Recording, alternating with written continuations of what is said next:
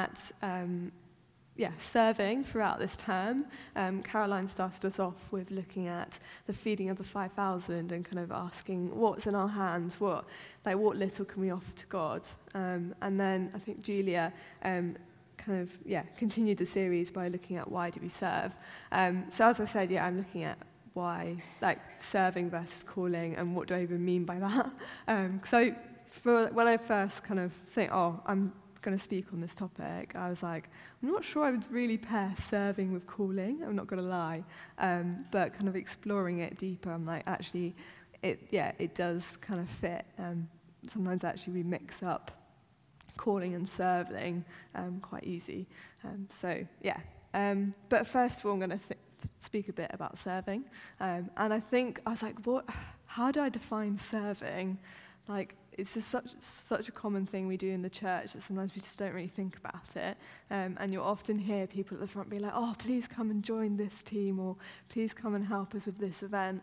But I think actually the thing we need to think about when we think about serving is actually, why do we do it?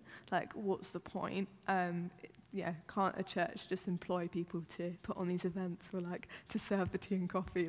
Why as a church are we invited to serve on various teams? Why is it so important? And I think the thing that I come to first and foremost is actually Mark 12, verses 29 to 31. And this is where Jesus is replying to a teacher of the law when he comes up to Jesus and says, there's so many laws, what's the most important ones? What are the ones that we should be focusing on? And Jesus says, the most important one, Jesus answered, is this: Hear, O Israel, the Lord our God, the Lord is one. Love the Lord your God with all your heart and with all your soul and with all your mind and with all your strength. And the second one is this: love your neighbor as yourself. There is no great commandment greater than these. And for Jesus, actually, this was what the law was all about. For him, he was there, obviously, when God gave Moses the Ten Commandments. And God gave, Moses the Ten Commandments to shape Israel into a nation, into a community that loved God with everything that they had. The whole kind of, love the Lord your God with your soul, your mind, your heart, and your strength. It doesn't really leave much else for you to love God with. And to also love their neighbours as themselves, for them to show love as a community, to be a signpost to the nations around them of how to live as God's people. And I think Jesus himself really embodied this throughout his ministry and ultimately to the cross. Because you see him throughout Scripture doing this by washing his disciples' feet, by feeding the 5,000, by healing people that were outcast by society, by spending time with sinners and tax collectors, so much so that he got the reputation of being a glutton and a drunkard. Can you imagine kind of being around the people that society's rejected so much that you have the reputation of being like them? But actually that didn't scare Jesus away. That was him loving God and loving other people. And I think also we serve because Jesus first served us. He called us out of whatever life we had before, or the ups and downs. And he calls us through the ups and downs, obviously. But actually, he called us to, it's the kind of thing, God first loved us, that's why we love others. And God first served us, that's why we serve him. And actually that kind of leads on to 1 Samuel 12, verse 24. It says, "Be sure to fear the Lord and serve him faithfully with all your heart, considering what great things he has done for you." So maybe just take a moment now just to think of all the great things God has done for you. Maybe it's some really massive things, or maybe actually it's really some small things that just put a smile on your face for the day. Actually, that is so important that it's an act of worship for us. It should be an act of wholehearted worship. Ephesians 6, verse 7 says, "Serve wholeheartedly as if you were serving the Lord, not people." And actually, that's what serving's all about. When we serve, we are actually serving God. When I was on my gap year with an organisation called YWAM, we had, which is a mission organisation, we had various things that we had to do. It was kind of like, I don't know can't remember what we called them, but basically it was kind of like, I had to clean the toilets, or kind of like, we didn't kind of just sit there and receive teaching and then worship. We actually had to pitch in and see work on the campus done. And actually, for us, that was really a way to be like, I'm cleaning the toilets. It's probably not my preferred job, but I'm doing it for the Lord, actually, and I'm doing it for other people, and I'm blessing them. And it's not about what I can get out of this, but it's for God, and it's for others. And especially when people don't see us. People don't see us serving. Like, often, it's so easy, isn't it, for us to walk past the hatch and get a coffee, but actually not see the people behind the hatch, or people who've ordered the coffee, or ordered the cakes, or made the cakes at home. Like, there's so much stuff that goes behind the scenes that we don't see, but actually we need people to do these things. And actually, we also serve to bless others, as others have blessed us. So, yeah, when has the service of another been a blessing to you? When I was a student, I was part of a church called Trent Vineyard, and actually, those people there really, to be honest, the people on the student team, I wouldn't be here without them, because actually their serving me and the other students made such a profound impact on me that I became a student worker because of it, and I'm here now because of that blessing that other people were to me. But then let's go on to calling. What comes to mind when I say the word calling? If someone to ask you, what is your calling? Like, what would you say? I think if you asked me what my calling was, I would honestly have no idea. Like, I'd just be like, what even is calling? Come on. The Merriam-Webster dictionary defines calling as a strong inner impulse towards a particular course of action, especially accompanied by conviction of divine influence. Does that clear it up at all? Anyone? I don't know. Conviction of divine influence. Has anyone had a burning bush recently, or an audible voice from God? Because I know I haven't, and I'm still waiting. Come on, God. And I wish actually knowing my calling and my purpose was so easy, was so simple as this. And I can just vividly remember finishing my year on relay after I graduated. So I worked for UCF as a relay worker, working with CUs, Christian unions. And everyone was like, so what are you going to do next? All the time. It's so you're like, I don't know. And I think, especially with this education system today, you're so much on train tracks until you finish uni, and then it's like, and here's the whole world. Go. And it's like, what? And sadly, there is no step-by-step guide. I can't open my Bible and see, right, I'm going to be a carpenter like Jesus.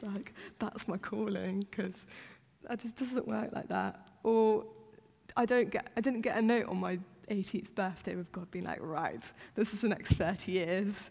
This is exactly what I want you to do. Sadly, it's not that easy. And I think sometimes we do get a sense of God, what he may be calling us to. But in my experience, he rarely shows me more than the next step. And I think even then, it's sometimes like, I'm ready to take the next step, you still haven't told me where to do it. And then he's like, here you go. And you're like, oh, phew, but that was cutting it a little bit fine, Jesus. And I think we think calling isn't simple, but actually I want to maybe say that it is. Maybe it's simple, it's actually more simple than we think, because we've been too narrow in what we think calling is. So let's just take a step back. how does Scripture define calling? Maybe that's a better starting point.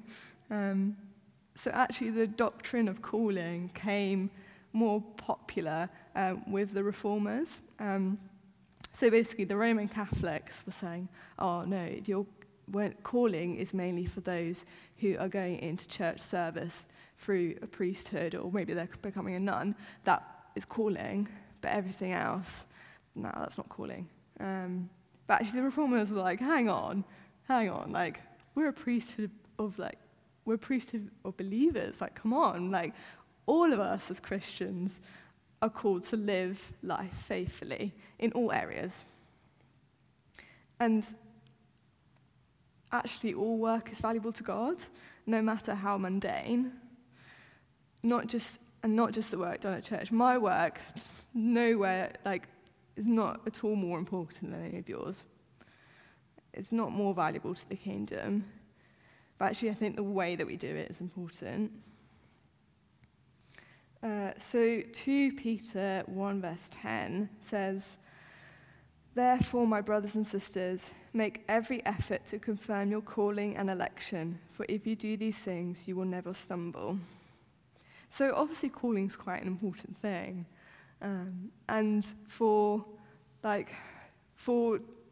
whoever wrote to Peter, whether it was Peter or someone else, they were writing to the readers to actually encourage them to live a life that was holy, actually in view of God, of Christ returning. There were some false teachers that were saying, oh, Christ is not going to return, it doesn't matter how you live now.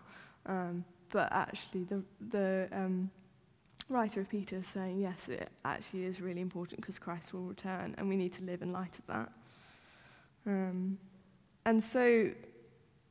that's actually also, the word for calling in this is the same word that is used in Ephesians 4 verse 1, that says, "As a prisoner for the Lord, then I urge you to live a life worthy of the calling you have received." And actually this verse is the hinge point of Ephesians. So before that, Paul's very much talking about like what Christ has done, what God has done for us. And then he goes on to be like, because of this is how you should live. So maybe we need to widen calling again. Maybe it's not just something we do at a specific time, or maybe it's actually more overarching. Maybe it's something that we look back over our life and we see, actually, I've lived a life for God, and I've lived a holy life, and I've lived a life worthy of what he's done for me. And I think the Bible's absolutely packed with instructions on how to live a holy life, from Genesis 1 verse 28 to Matthew 28 verse 18 to 20 and beyond. So Genesis 1:28. So this is the first kind of instruction that God gives his people. He says, God blessed them and said to them, "Be fruitful and increase in number, fill the earth and subdue it, while rule over the fish in the sea and the birds in the sky, and over every living creature that moves on the ground." So this is kind of saying, come on, partner with me in bringing the earth somewhere. That we want that. Let's kind of bring order out of chaos together, and then we kind of see like that basically, God building a people, building a nation to live for Him, and then obviously Jesus comes on the scene, and then he leaves before he goes up to heaven, he leaves his disciples with another instruction in Matthew 28, 18 to 20. He says, "All authority in heaven and on earth has been given to me. Therefore go and make disciples of all nations, baptizing them in the name of the Father and of the Son and of the Holy Spirit, and teach them to obey everything I've commanded you, and surely I'm with you always to the very end of the age." So almost like, is this maybe our starting point? That actually we're called to make disciples, and that's where we should start. And for every one of us, that's going to look different. And actually the Bible is a way for us to kind of help us to live in a way that honors God and honors each other. And if you're kind of still like, I'm still not quite sure what calling is, can I recommend Garden City by John Mark Comer? I've just finished reading that, and actually it's a great book on calling and like the overarching kind of topic of calling. And I also kind of, before we move on, I want to kind of talk about maybe some of the dangers of calling, that if we focus too much on it, if we don't keep that overarching narrative of, that we're actually called to go and make disciples and teach them to obey. If we don't do that, actually we're in danger of a few things. So the first danger is, I think, that we can actually put our calling on a pedestal and we can make it an idol. We can be so focused on, what is my calling? Where should I go next? That we can miss what God puts right in front of us. We can miss out on the opportunity to follow Jesus out of our comfort zones, to grow. We can miss out on the opportunity to grow more in the image of our servant king, and we can miss out on the opportunity to depend on God wherever he places us. If we're so focused on, do I feel called to this? Do I feel called to that? Have we missed people in need in front of us? Have we missed Jesus being like, but I want you to do this now? And I think the second danger as well is if we're waiting for our calling, we can be waiting a long time, especially if we're waiting for that audible voice of God or that burning bush moment.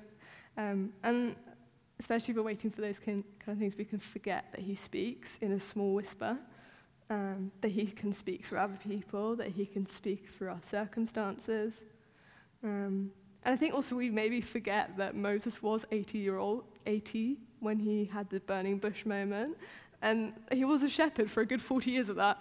So, and I'm sure God called him because of the way that he served him in those wilderness years. And also, David didn't become a king until he was 30. He was anointed at 15, but there's a lot that happened before he actually became a king. And Jesus also was a carpenter for most of his life. If you look at his ministry and his actual life, 80% probably of his life was being a carpenter, was working with his hands, was working with his hands in an obscure town near Bethlehem. And I think it's so easy for us to look at the various characters of the Bible, Abraham, Moses, David, John the Baptist, and Paul, and we're like, they had a calling on their life. But they were more the exception than the norm. Even in the Bible, we were reading the end of Romans at our morning prayers a couple of days ago, and Paul just lists so many people that get one line in the Bible, but were actually essential to his ministry. Lots of people that were essential to Paul's ministry and other people's ministries don't even get a mention. And I think if we are waiting for a long time, if we get to the end of our lives and we're so focused on where was our calling, we can miss out on where people have blessed us, where we've served and loved others before in front of us. We can miss out on the beauty of life and kind of how the small things that God has asked us to do and has walked with us in. And then the third danger, I think, is mixing up serving with calling. And I don't know how many times maybe I'm guilty of this, but I think it's easy to count ourselves out when help is needed. So, I think also I'm guilty from it. On the other side, I can say, if you feel called to student ministry, and someone's like, well, I don't feel called, so no, that's not me. And I'm like, actually, I just need someone who's loves people and has time and or has money or has this, you don't need to be skilled to come and work with students. You just need to love them. And so I kind of want, it's for me as well, but I want to gently challenge us that whenever we use calling as an excuse, and I think it's really easy to do in a large church. It's very easy to be like, oh, I don't feel called to this, but I'm sure someone else is. I'm sure they will step up. But I think we can risk limiting what God wants to do in us and how he can work through us. So, going back to redefining calling, I think 1 Thessalonians 4 verse 7 says this really well. For God did not call us to be impure, but to live a holy life. This is what it looks like, actually. This is what calling looks like. It's to live a holy life. And as I said before, the Bible is full of helpful instructions, but I think the overarching one is going back to love the Lord your God and love others. Love your neighbour. Part of our calling is to serve God and to serve others.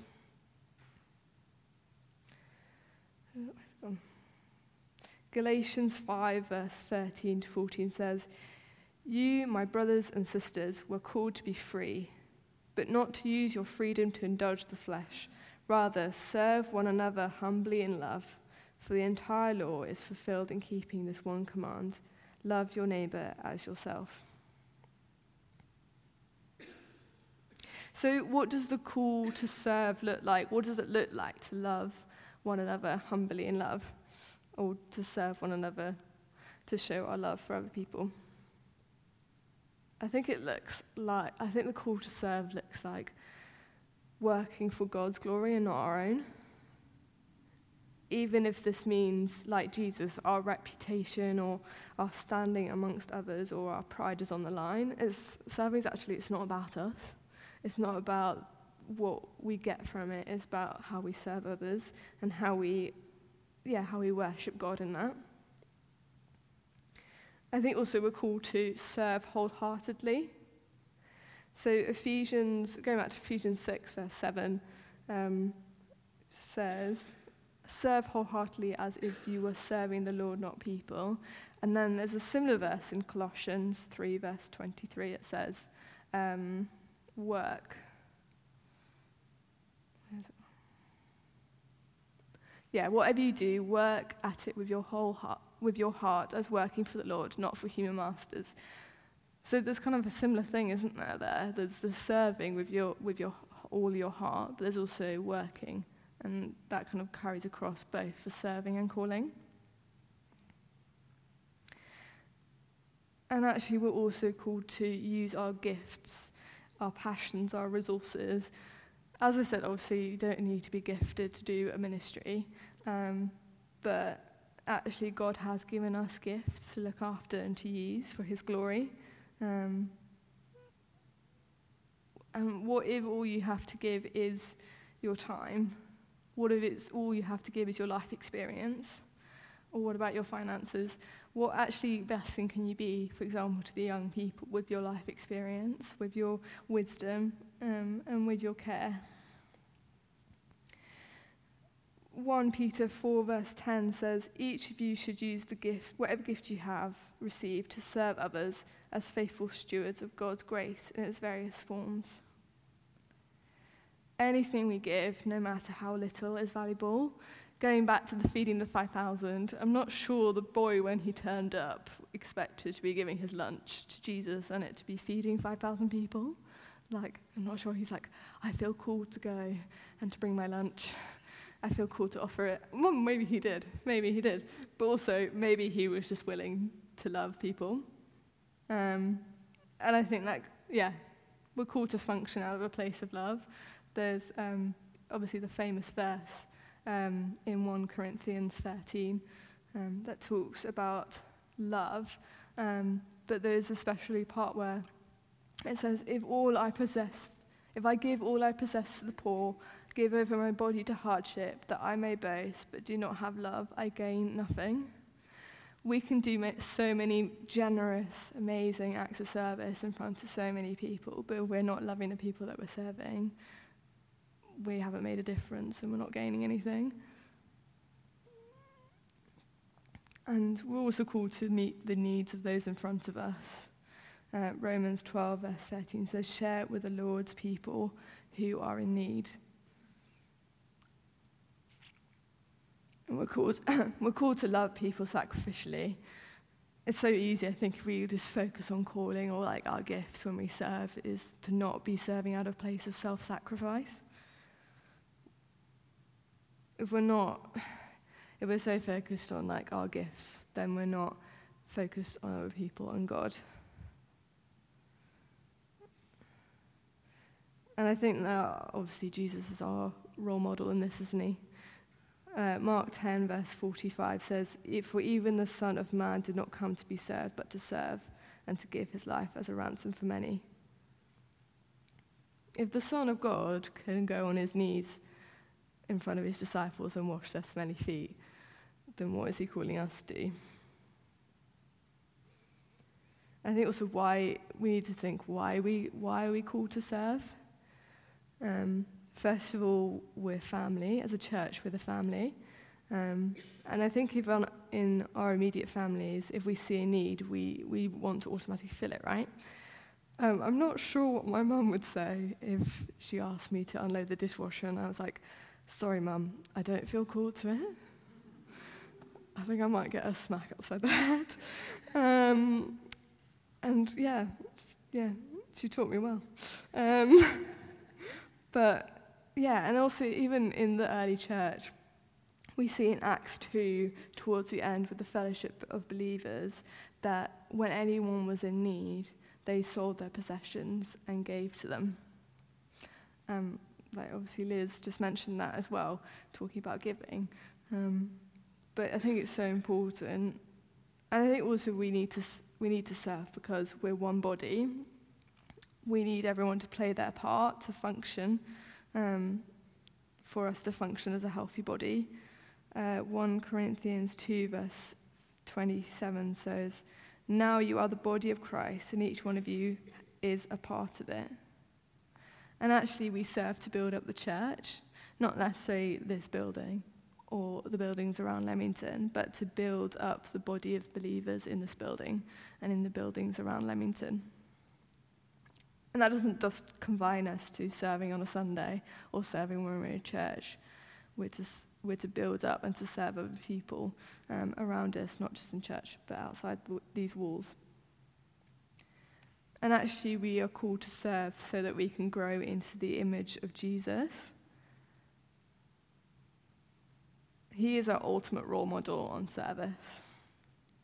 And we serve because he first served us. But also we're commanded to as well. For example, we are commanded to love one another, to honor one another. We're also commanded to practice hospitality. I'm not going to lie, hospitality is not my strong point. And sometimes I don't drink coffee. I don't know how to make the best coffee. I'm sorry. But we're commanded to practice hospitality, and not just the people who are gifted or passionate or skilled at it, but all of us.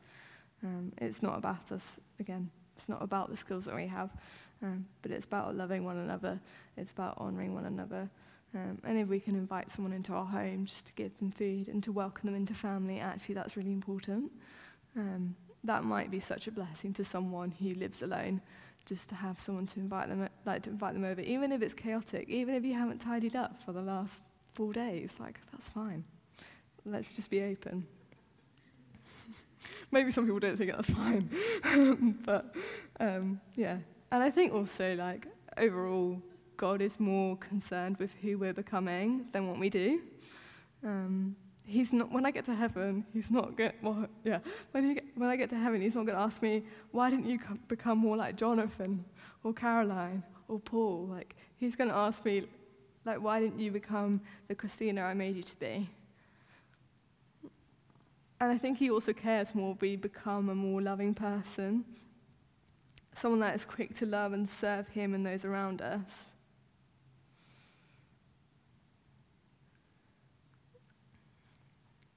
Yeah, I think we need to think about where we're going, what the journey that we're going on, how God is forming us and growing us through the way that we serve, rather than whether we feel called necessary to serve in that ministry or to do that thing. Yeah, so in summary, serving and calling doesn't seem like it fits together very well, but actually they both have the overall arch of it. We're to love God and to love other people. And we serve because Jesus first served us by dying on a cross for our sins, and because he called us out of darkness to live a life worthy of his love for us. So I think, for this part, 2 Timothy 1 verse 9 summarizes this really well. He has saved us and called us to a holy life, not because of anything we have done, but because of his own purpose and grace. This grace was given us in Christ Jesus before the beginning of time. We don't serve to gain his love or to gain salvation. We serve because he loved us and he saved us. And we do it first and foremost for Jesus, but then also we do it for other people. We don't do it for ourselves or for our own glory or for our own reputation, but we do it to love other people, and that's why we serve first and foremost.